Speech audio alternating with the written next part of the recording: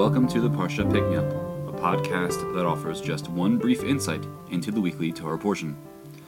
How do you go about securing a blessing? I do not mean how do you fool someone into blessing you, as Yaakov does. Rather, how do you get a blessing in the first place? This is an often overlooked element of our Parsha, but it is actually rather explicit. First, Yitzchak says to Esav, "Va'aseli matamim kasher ahavti, v'havia li v'ochela." Make delicacies for me that I enjoy, and bring them to me, and I will eat. Ba'avor tevarechecha nafshi b'terem amut, so that I may bless you before I die. Rivka takes note. Deciding that Yaakov must receive his father's blessing in Esav's place, she tells Yaakov what Yitzchak has said, repeating his words. "Behold, I heard your father speak to Esav, saying, 'Bring me game, and make me delicacies that I may eat, so that I may bless you before Hashem, before my death.'" Yaakov takes her instructions. When he brings food to Yitzchak, he says, "I am Esav, your firstborn. I have done as you have spoken to me. Rise, please, sit up and eat from my game, so that you may bless me." Likewise, Esav remembers what Yitzchak told him.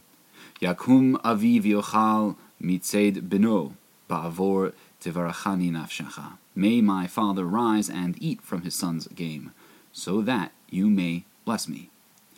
Yitzchak teaches a simple lesson, and they all take it to heart.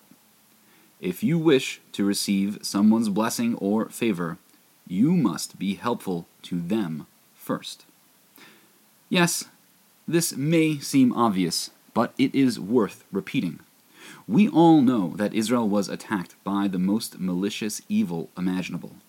We have heard and seen harrowing accounts and videos that are so shocking we can scarcely recover.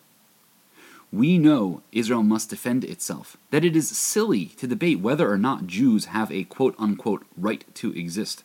We know we are right. We know that the people who oppose us, if they are normal and kind people, have been taken in by the very worst propaganda.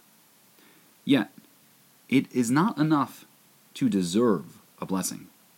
Like Yaakov, we must work for each blessing we wish to receive.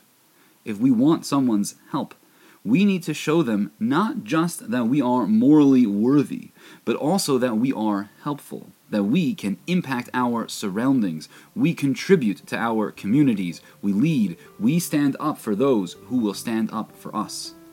No, this will not work with people who hate us or merely pretend to be our friends.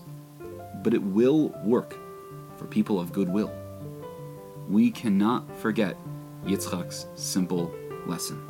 We need to pray, we need to fight, and we also need to help our friends so that they can be there for us. We need to not just make our voice heard, but to make our contributions felt. The first step in receiving blessing is to be a blessing. Please reach out to me at rabbi@uosh.org to share your comments. Please come, daven and learn, and stand together with us. And please share this episode with anyone who might benefit from hearing it.